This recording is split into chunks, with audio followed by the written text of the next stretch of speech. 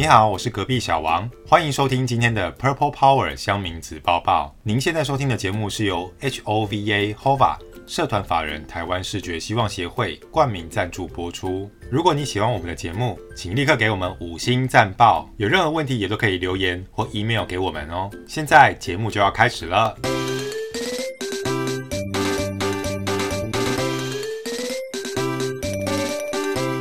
是跟乡民进来看热闹的，只是往前站离一点，我退后就是了。loser 神七七 ORZ 3杯啦，Sorry 猫咪8+9 94黄茶水表，这我一定急。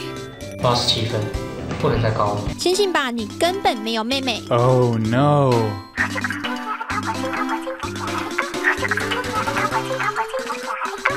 PTT 子报子报子报道。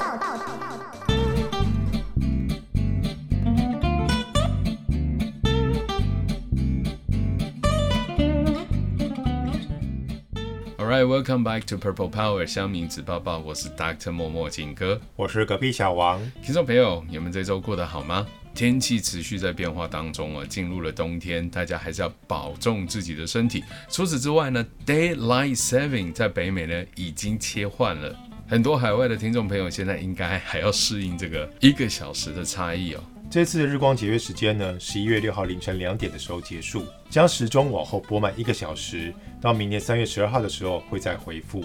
而且听说美国这一次本来大动作要让它 fix forever， 就是永远节约，不再调整。虽然参议院已经通过了这个永远节约法案，不过众议院并没有通过。如果众议院也通过呢，还有拜登签署实施的话，美国全体的国人就可以脱离200多年来每年都要调整时钟2次的困扰。我景哥回到台湾一阵子哦，都很少在留意说 Daylight Saving， 很多时候都是跟美国的亲朋好友联系的时候才会发现，他们又调整了。但无论如何，不管 Daylight Saving 调还是不调，你只要准时锁定我们的节目，不管调前1个小时，调慢1个小时，订阅追踪都不会错过了。而本周的节目，难道我们要讲的是美国的期中选举吗？不是哦，还是不到20天就要登场的9合1台湾的大选？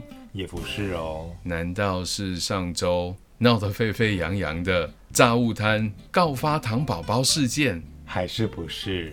对啦，虽然这些议题都非常值得讨论，但我们今天在节目里面其实要跟你聊的是如何 preserve your love forever， 如何永无止境保存你的爱。这是发生在澳洲的某个家庭，他们饲养的黄金猎犬过世之后，决定把他们的狗狗做成皮草地毯，放在家里永远留念。皮草地毯吗？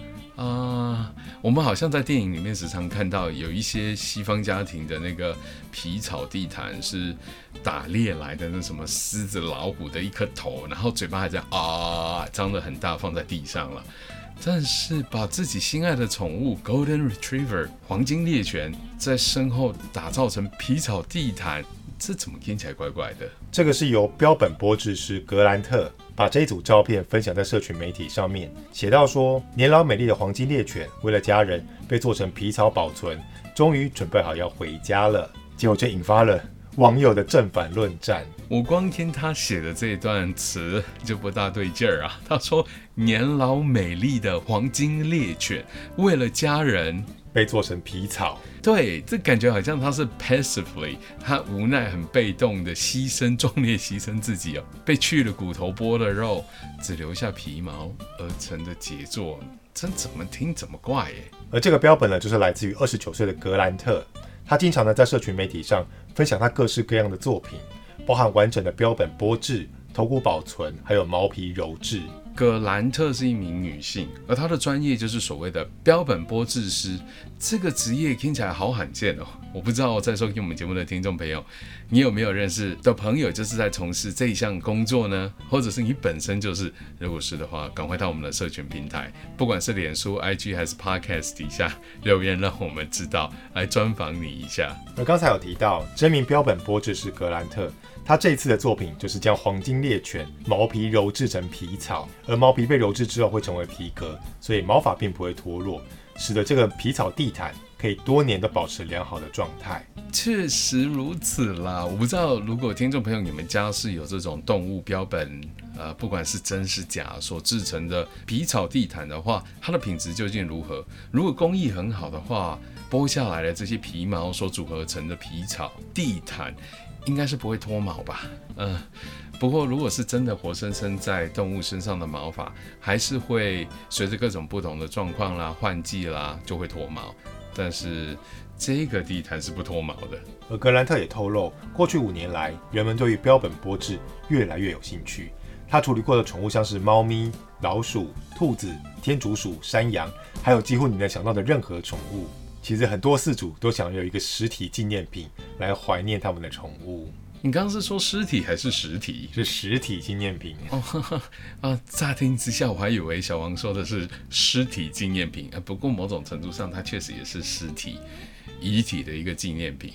不过听格兰特这样的说明，听起来或大或小，无论多小，像老鼠也可以大到像山羊都可以做成不同的样貌吧。虽然他在这里没有说是不是每一样都变成了宠物的皮草地毯了，但是经过标本剥制的处理，这应该都难不倒他。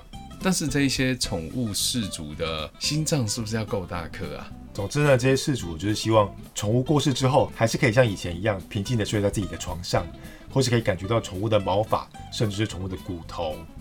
安尼咁好，以前生前你喜爱的这些毛小孩会蹦蹦跳跳跑到你的床上来也是没错啦，但是已经往生了之后，你看它变成这个干扁的皮革挂在你的床上，这个心情会不会有一点复杂？虽然你还可以 feel 到它的皮毛，但是它不会跟你互动很多西方网友呢，就对于这个黄金猎犬的饲主决定感到相当的震惊。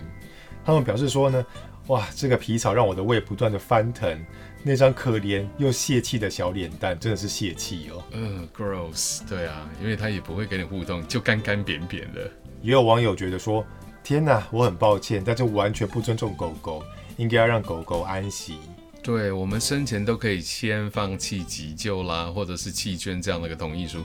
你有问你家的毛小孩，他愿意被你做成标本，或者是你家的地毯吗？还有网友说到，这太病态了，我虽然爱我的狗，但我绝对不会这么做，这超级让人毛骨悚然的。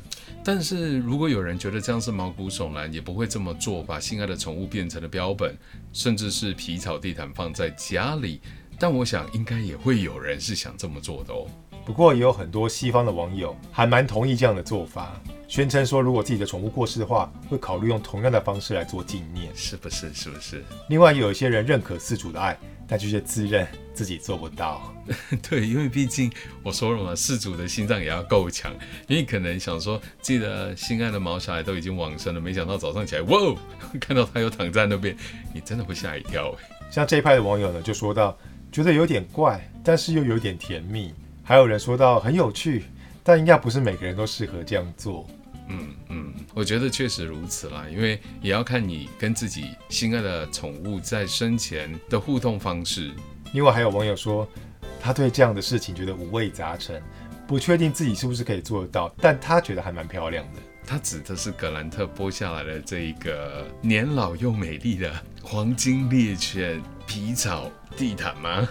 应该是吧，他应该就是觉得这个黄金猎犬的皮草看起来蛮漂亮的。也有网友觉得说，看起来其实蛮酷的。酷不酷我是不知道啦，不过真的是很见仁见智。如果有这样的一个需求呢，自然就会产生这样的一个服务。毕竟需求跟服务它是必须要共存的嘛。刚才听到很多都是西方的网友他们的一些想法，那至于在我们的台湾呢，大家会不会相对更保守一些？台湾的乡民当然对这则新闻也是有正反不同的评论啦。像有乡民就第一个就想到说，最近那只熊猫搞不好也可以做一样的事情哦。喂，是说我们台北市立动物园木栅动物园里面的团团吗？快别这样！不过先前不是说啦，有来自中国的研究员专门呢在卧龙这边照顾熊猫的专家已经来了台湾，但也是判断束手无策也已经回去了，之后可能真的要看状况。但是做成标本，我觉得它的几率还蛮高的。如果真的 ，sorry， 这个团团如果真的过世的话了，也有乡民说，如果我看过我的爱犬生前活泼的样子，我不会想要看它变成干扁的一张呢。或许也可以做成 3D 立体模型，不知道。总之这个真的好难断定哦。还有乡民说，这样子每天看到这个皮草可能都会哭，因为我光看到照片都想要哭了。或许这名网友，当你看到你心爱的宠物不再是平面的2D 照片，而是立体的干扁皮草，你可能会哭笑不得呢。还有网友说，他顶多能接受留一撮毛发做成娃娃，如果要剥皮做成皮草，感觉有点恶心。而且好像也有一些事主不太能接受，因为觉得太残忍啦。自己心爱的毛小孩已经走了，就不希望他再受更多的苦痛了，还把他的皮跟肉给分割。但取撮毛，或者是留个骨头，或者是留下牙齿某个部分来做纪念，好像也是蛮多人可以接受的。不过呢，还有不少网友联想到几年前有把猫的尸体做成飞行无人机的新闻。飞行无人机吗？让猫咪在空中飞的意思吗？是的，真有其事。听众朋友，你听到这里是不是觉得也太猎奇了吧？但是真有其事哦，因为我们接下来跟小王就要来好好为你介绍这样的一个服务，而且这项服务呢，其实距今已经超过10年，它是结合了科技的应用跟人类智慧的一个道德极限的挑战。就是在2012年，这只叫做奥维尔的家猫初次飞翔在天空上面，姿态活泼又生动，但是身体僵硬，眼神空洞，因为它只是一个剥制标本。OK，for some reason I don't know， 我就是觉得很 confused。对，因为生前的这个家猫奥维尔是可以自己活泼乱跳的啊。如果呢家里有饲养过猫咪，像小王也是吧，大概就知道猫咪就是很慵懒，但是当它活泼乱跳起来的时候，你还真没它个辙，因为它的弹跳力啦，还有召唤你家各种不同的家具沙发，都会让你感到很苦恼。但此时此刻它不会这么做了，因为它只会眼神空洞木讷的成为一个被操控的无人机。这个是来自荷兰艺术家叫做 Bart Jensen 独特的哀伤方式，哀悼自己的爱猫。从家中的爱猫车祸过世之后，他就把他的遗体做成标本，再改装成为遥控的4轴飞行器。遥控4轴飞行器，之前我们提到的格兰特我还可以了解他的职业相对单纯，就是标本剥制师。可是这位 Jensen 他到底是标本剥制师，还是无人飞机的设计师？他到底是哪一种呢？他可以算是一个艺术家吧。其实从照片上可以看得出来，这个变成大字形的猫咪标本，因为已经呈现大字形了，所以它的4肢末端都各有一个螺旋桨，也就是有4个轴当做它的飞行器。所以基本上它应该只剩一颗猫头跟猫的皮毛，但是它的4肢跟尾巴其实都不见了吗？没有，它的4肢其实都还在哦，只是呈现大字形，就想象猫那个4肢伸展开来的样子。所以也是一个打平然后伸出去的概念，这样子吗？对，看起来并不是只有皮毛而已，它里面是有塞东西的。对啦，因为它是一个飞行器嘛，是一个无人机，所以鼓鼓的啊，它是立体感的，不是像前面的这个皮草地毯，它就是扁的。所以呢，如果饲主愿意的话，这名艺术家 Jensen 也愿意用他独一无二的无人机改装方式，让你悼念你宠物的遗体。不知道我们的听众朋友是否能够认同这样一种悼念缅怀的方式呢？把你心爱的毛小孩扒皮了之后，再做成无人机，让它飞上天。隔壁小王能接受这样的一个处理方式吗？我会希望我心爱的宠物过世之后，就尘归尘，土归土。大部分的听众朋友是不是也是这样想的呢？还是你们也希望有一些创新 creative？ 至少 Jensen 他会这样子来鼓励大家使用他的服务啦。而创作者 Jensen 呢，认为说动物标本无人机其实是介于艺术跟科技的作品，但是这种想法呢，跟普通人的道德界限确实是有一段距离的。对啊，毕竟生前可以活泼乱跳的这些毛小孩，身后你还是可以让它动起来，不过就变成了飞机。不知道为什么，某种程度上感觉就有点戏谑吧。而话又说回来，这位自诩艺术家结合科技应用的标本剥制师 Jensen， 他其实处理过的当然也不止他自己的爱猫，他经手过的委托案其实还真不少。Jensen 呢，曾经把老鼠、小鲨鱼、浣熊、鸵鸟的尸体全部都制作成可以上天下海的遥控机器。这样听起来跟前面的标本波治斯格兰特在做的类似，大大小小的动物他们都能处理。不过还有鲨鱼是怎么回事？还有这个上天下海是什么意思啊？上天无人机可以理解，下海难不成他之后还要出游艇或者小潜艇吗？而 Jensen 呢，现在正经营一间公司叫做 Copter Company， 可以委托他跟他的工程师伙伴制作类似的无人机。而 Jensen 呢，之所以会受到关注，就是因为他 po 了一个大概半分钟的特辑短片，里面描述他怎么让他的无人机猫咪翱翔在空中的画面。除了这个特辑的半分钟短片之外，就是让他心爱的宠物飞上天。我其实看了这个影片之后，我真的有一股很纳闷的心情，这真的是他心爱的毛小孩家猫奥维尔吗？不过总之看完的时候是有一点毛骨悚然。而我们现在要听到的是他一个公司的产品形象的 catalog， 里面有更多不同种飞上天的毛小孩。My own cat Orville got killed by a car. I decided to turn it into a drone. 哇，这个影片真的很惊人嘞！真是各式各样，他刚才所说的猫咪、老鼠、鲨鱼、獾都飞上天了，但是是以无人机的形式。而这影片公开之后呢 ，Jensen 就收到了不少想要定制宠物标本无人机的询问，甚至是订单，大部分都来自于美国。这样是否说明了 American 美国的听众朋友，你们心脏是比较大颗的呢？还是你们比较愿意接受这些科技应用、创新类型的收藏跟缅怀方式？像是有主人呢，就正在为他接受化疗的狗狗准备身后事，似乎想要让他的狗狗也飞上天空去。另外呢，也有人想要制作鸟型的无人机。鸟型的无人机，可是鸟不是本来就会飞吗？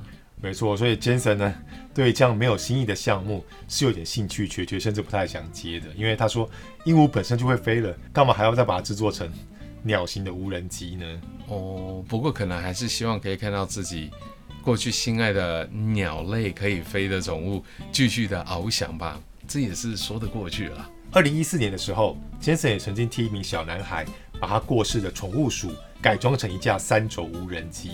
3轴无人机，所以就是只有左右跟后方，左右前肢各一个螺旋桨，尾巴再一个。哦，这是2014年的事情。当年的小男孩在经过了8年的时间，不知道他现在看到这个心爱的宠物鼠的无人机，是不是还会感觉很感动，还是会觉得很惊悚呢？另外呢，也有一头雄性的鸵鸟病逝在农场里面，最后也成了一架4轴无人机，让鸵鸟可以出场飞行的滋味。嘿嘿嘿，好啦，鸵鸟那么大的体型，照理讲翅膀再怎么大也飞不起来，没想到竟然可以在身后起飞了。如果这个鸵鸟在天之灵，不知道是否会觉得开心，还是有点纳闷。不过 Jensen 也解释到说，其实顾客购买的并不是真的他们宠物的原型，而是一个 Copter Company 的艺术品。对，这个真的要提醒所有的消费者，因为你一旦选择了他的服务，你就是他的消费方，你心爱已故的宠物极有可能被破坏变形哦，因为它毕竟是个商品跟艺术品嘛，所以不会是你原来想象的样子，只会是你用钱打造出来他们的一样商品。意思也就是说，如果有任何的瑕疵，或者跟你想象中有很大的落差，也请你多担待包涵。而当时 Jensen 的爱猫奥维尔无人机飞上天的影像，也刊载在当时的报章杂志国际趣闻版上面，还有网络讨论区的恐怖猎奇版，结果就招来了中外网友的猛烈抨击。虽然是一样创举创新的服务，在当年现在又过了10几年了，但我想，就算过了10几年，很多事主的心里大概还是难以接受吧。不知道我们的听众朋友，你是否也难以接受这样一个创新的服务呢？Anyway， 我们现在先来听一下我们的公益广告商，来自 HOVA 社团法人台湾视觉希望协会。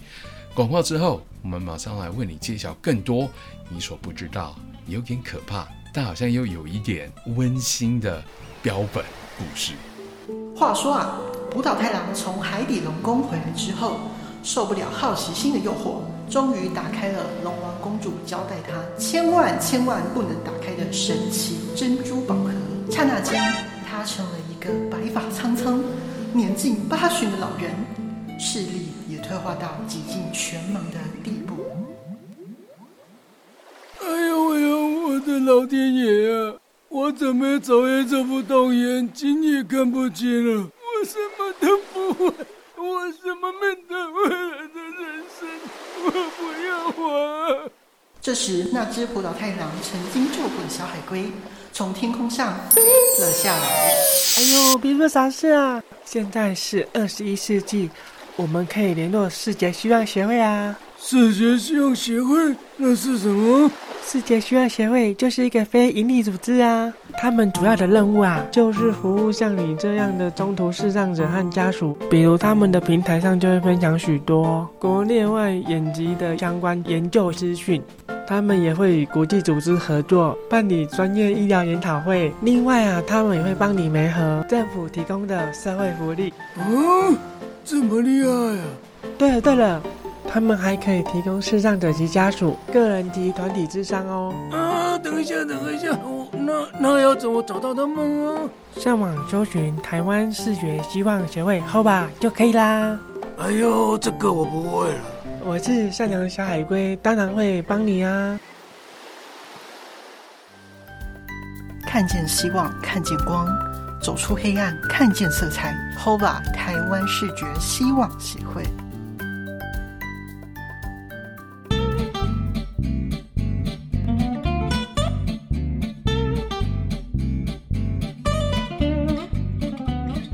Alright, welcome back to Purple Power 香明子抱抱，我是 Dr. 默默景哥，我是隔壁小王。今天我们为你带来是有一点可怕又有一点温馨，有关这个心爱的毛小孩死后成为标本的故事。但是听众朋友，你可能不知道，标本是有它存在的价值跟意义的。标本呢是用来作为生态基因储存库保存用于研究的生物样本，借由制作标本呢，以便从样本取得的采样物可以被长期的保存。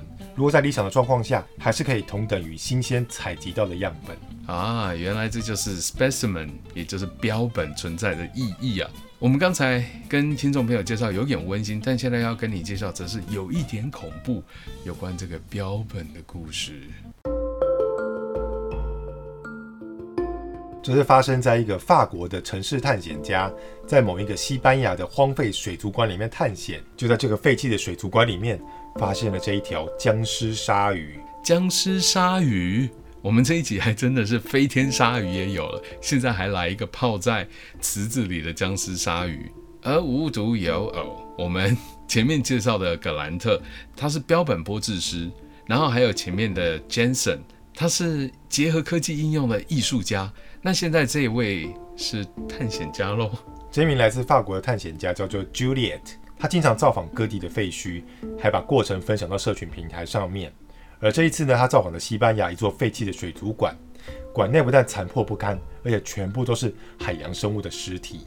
所以这是在一个西班牙荒废的水族馆，没有人在打理的话，也难怪会变得如此阴森跟破旧。在这个水族馆的博物馆里面呢，有很多被放置在福马林池防腐的海洋生物尸体，因为长时间没有人进行保养，导致整个展览柜都坏掉了，而防腐的尸体也开始腐烂，设施也都发霉了。没想到年久失修，疏于管理到这种情形，就连泡在福马林里面的尸体又在腐烂，这真的有一点夸张。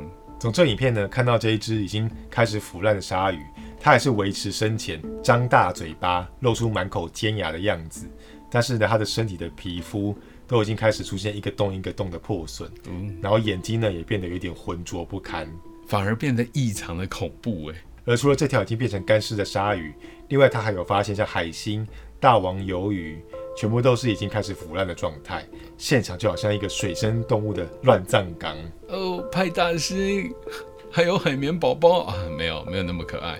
对，现场真的从他所拍摄的影片看起来，真的都可以闻到一股腐臭的味道，就是那么的夸张。而除了这一座水族馆里面有僵尸鲨鱼，澳洲还有一名 YouTuber 叫做麦克弗森，他在墨尔本一个被废弃的野生动物仙境乐园里面探险，也看到园区里面地上全部都是垃圾，还有一个大水缸。这是哪门子的野生动物仙境乐园？还亏它叫做 The Wildlife Wonderland Park。各位听众朋友，人类的公德心在哪里，好不好？不过这还不是最可怕的啦。这名 YouTuber 麦克弗森呢，在探险的期间还发现里面有一个大水缸，原本以为只是一个普通装满脏水的水缸，但没想到他把灯打开一看，居然就有一个大白鲨的剪影就在他的面前。真的大白鲨泡在里面吗？真的是大白鲨泡在里面哦。从照片上可以看得出，已经变成绿色一片的水缸里面，就隐约透露出一个墨绿色的鲨鱼剪影。这到底是怎么回事啊？咱们这一集里面还真多 sashimi wasabi 啊，就是有这个飞天的鲨鱼，然后又有僵尸鲨鱼，现在好了，还有全身墨绿色的 wasabi 鲨鱼。而之所以呢会有这么大的鲨鱼留在这个水缸里面，就是因为这座游乐园停业之后，鲨鱼标本跟其他的动物都没有被带走。当时不知道是发生什么事情啦，经营不善啦，还是发生了什么大海啸啊？但总之标本是留在现场了啦。随着这些 YouTuber 闯进这个仙境还是逆境，我大概也搞不懂了。但总之拍摄成为了影片之后，反而意外的又再度让它变成了一个话题，还有打卡的景点。因为影片曝光之后呢，就吸引很多的民众前往朝圣，但是呢，却有很多没有公德心的人，到了现场之后还把水箱顶部的盖子给移开，并且呢把垃圾全部都往水缸里面扔，让很多人都觉得相当的气愤，希望可以帮这只鲨鱼标本赶快找到新的家。你当这里是许愿池吗？又不是垃圾坑。总之大家还是有一点公德心吧。好不容易呢，这些 YouTuber 帮你找到了一个挺有意思可以挑战极限的景点，但没想到大家又开始没有公德心，四处丢垃圾。我看如果在台湾的话，可能也差不多了。不过先前台湾不是有这样一个恐怖逆境的挑战者，就是晚安小鸡吗？他也是闯进了很多的逆境，后来就GG了，真的被打了，因为拍到不该拍的人。如果这些动物的亡魂也在现场，我看鲨鱼铁定出来，把这些没有公德心的民众一个一个咬住。所幸呢，这只鲨鱼的标本已经在2019年的时候被移到附近的水晶世界 Crystal World， 跟其他的收藏品一起展示。可喜可贺，看起来水晶世界 The Crystal World 应该会是比 The Wild Animal Wonderland 来的安全一点吧。而你知道吗？在台湾，我们其实也有跟标本相关的景点，不知道我们的听众朋友感不感兴趣，要不要去踩点一下？就是在台北市迪化街有一间里面有100万动物标本的咖啡厅哦，我还不知道有这样的咖啡厅的存在，而且就在台北啊，就在迪化街年货大街里面。但是如果你想进去饮用咖啡的话，有一个特别的限制。特别的限制就是他们拒绝12岁以下的孩童进入，除非这位孩童可以背出圆周率的后30位。要12岁以下的孩童背出圆周率小数点后30位的数字，我想这个大人可能都要伤点脑筋了，更何况是小朋友。为什么这个店家要故意出此挑战来为难小朋友呢？因为店家呢不相信所有的小朋友都有自我控制的能力，而且店内的标本古物造价非常的昂贵，如果不小心损坏，就会变成尴尬的局面。也对，难不成这时候你要说，他不过是个小朋友嘛？又或者是说，没关系，宝宝买单。这应该上100万，很多的爸爸妈妈也不太想买单吧？但是店家表示呢，他们也不希望完全否定小朋友证明自己的可能性。所以如果父母有能力阅读规则，要求小孩展现自制力跟诚意，那表示这些父母是真的可以教育小孩的父母，而这间店就欢迎这些孩子们的到来。所以真的这一点我真的很认同。在很多店家消费的时候，你会发现有些父母他很放纵自己的小朋友，甚至呢被其他的客人或服务生或店家反映，他们都还会认为自己有付费，自己是消费者呢，怎么可以被人家指指点点？可是有没有想过，其他人同样也来店内消费，同样也是客人呢？所以如果大朋友能够读懂条文，能够管教好这个小朋友，我想可能在公共区域会比较受到欢迎啦。店家另外也贴出呢，如果孩童可以背出圆周率后30位的话，不仅可以进入这家咖啡厅，甚至还会请他吃点心哦。这么好，爸爸妈妈们赶快逼你家的小朋友把这个圆周率小数点后30嘛给它记起来就对了。没想到呢，可以跟爸爸妈妈出游，还有免费的点心可以吃哦。目前呢，有2位小孩有成功的背完圆周率后30位，所以真的有人挑战成功哦。目前有2个小孩已经挑战成功了哦，一个是6岁，一个是10岁。只能说重赏之下必有勇夫，有点心，还有可以进去看这些上百万的标本陈列，重点是标本吧，大家都应该已经忘了这个餐厅的主轴了。总之，我们的听众朋友，你是不是也想带你家的小朋友来挑战一下呢？除此之外，乡民跟网友当然也有不同的见解。不少网友呢都表示说，店家确实可以拒绝来客，也是很害怕恐龙家长跟没有自制力的小孩，如果来到这边的话，就会发生悲剧。真的，毕竟这些标本价值非凡了，可能也不亚于那些恐龙化石呢。还有网友说到，自己是妈妈，有一个9岁的孩子，也有做小生意，觉得店家的规定蛮好的。毕竟自己也是过来人嘛，又是妈妈，也有小孩，也经商，特别能够了解店家的用心良苦。也有网友说，想要背背看呢，如果大人背得出来的话，有点心可以吃吗 ？Hello， 这位大人，自己花钱消费就好了，干嘛跟小朋友抢点心？还有网友建议说，可以改背151只神奇宝贝的名字吗？这个你可能要去某一个主题餐厅哦。谢谢，欢迎不送咯，门口在那边。总之呢，请相信自己的孩子一定可以做得到的，不要连给孩子尝试的机会都不给就否定他。而且也要给这些恐龙家长们，也不要否定自己，你或许也是有能力可以好好的控制你家的小宝贝们哦。要做好一个 role model， 最佳的示范，你说是不是 ？Anyway， 以上就是本周精彩的节目内容。我是 Dr. 默默景哥，我是隔壁小王。Same time next week， bye。 PTT 子报道。小文，刚才我们提到这个荷兰的艺术家 Jensen， 他跟他的伙伴所开的这一家公司 Copter Company， 第一个巨作就是他自己的爱猫嘛，就是奥维尔。你知道奥维尔这个名字其实是大有来头的。他的名字呢，其实是来自发明世界上首架飞机的莱特兄弟里面弟弟的名字奥维尔莱特。所以这也就不能解释为什么他要他的猫咪飞起来了吧？